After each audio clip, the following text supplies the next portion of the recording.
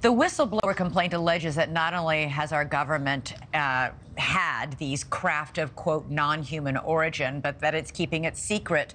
And for decades, the Air Force discredited sightings of UAPs by pilots like you.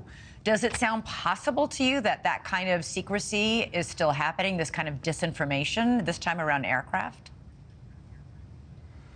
Well, that just seems to be the case. I've been reporting on unidentified objects since 2014 and 2015 off of the coast of Virginia Beach.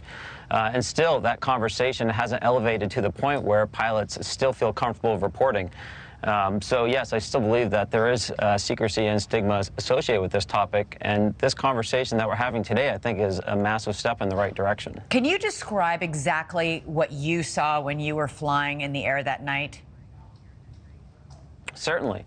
We were seeing dark gray or black cubes inside of clear spheres. And we were seeing these all over our working areas on a near daily basis, sometimes coming as close as 500 feet to our aircraft as we were flying our operations.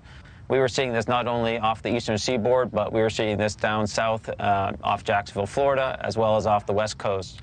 Now, with the All-Domain Anomaly Resolution Office reporting that we're seeing spheres globally that are proceeding from 0 to 2 Mach on a regular basis, we still haven't really figured out what those objects are. And you, largely to your efforts and a few others, and people are now speaking out, pilots are now speaking out. But in general, especially a couple of years ago, but you say even now still to a certain extent, what are pilots told when they come back and say, oh my God, look at what I saw and what I recorded in my cockpit camera?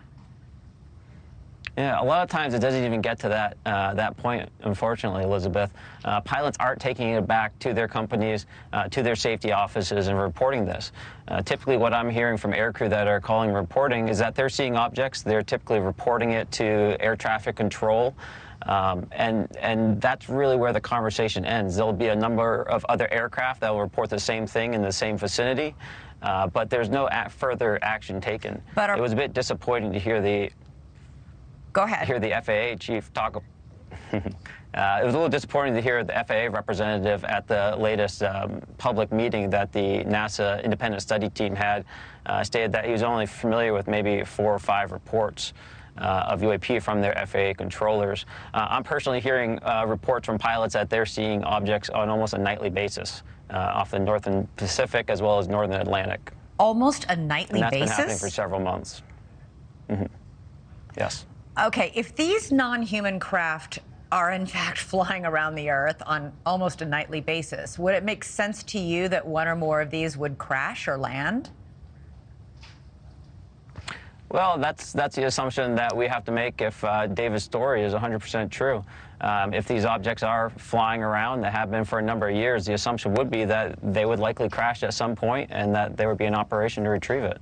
A former staff director of the Senate Intelligence Committee is publicly calling on the government to reveal what it has. He says he's spoken to 4 witnesses who say the same thing that you do, that Grush says, that we have material from non-human craft, and he writes, we must know the facts concealing such vital information. If we are not alone, this poses a huge barrier to successfully adapting to the world around us. Do you agree with that? Absolutely. Not only we're not able to adapt to the reality around us, but there's all sorts of potential concern for miscommunication or identification in war zones, potential safety hazards with air traffic, and just the reality that we're just not ready for something potentially if it is happening around us, if we're not willing to acknowledge it. This former staff director also writes that there is a pattern, a persistent pattern of surveillance around Department of Defense test ranges and around nuclear sites.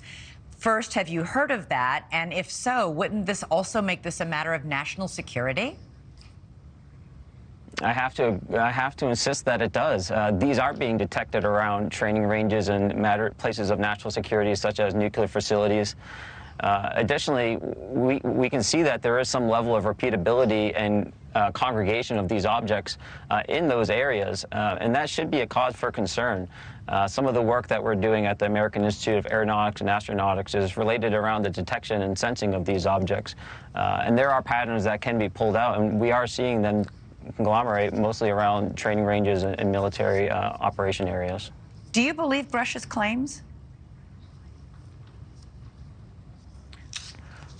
It's not about trusting him. It's the fact that he's brought evidence forward that we can now go through and verify, and that's now in the hands of Congress to be able to go and verify that story. His story is believable, and I think it's now up to Congress to verify it and then communicate the results of that to the American people. All right. Thank you for watching. Go to newsnationnow.com to find News Nation on your television provider. And don't forget to click the red subscribe button below to get more of News Nation's fact-driven, unbiased coverage.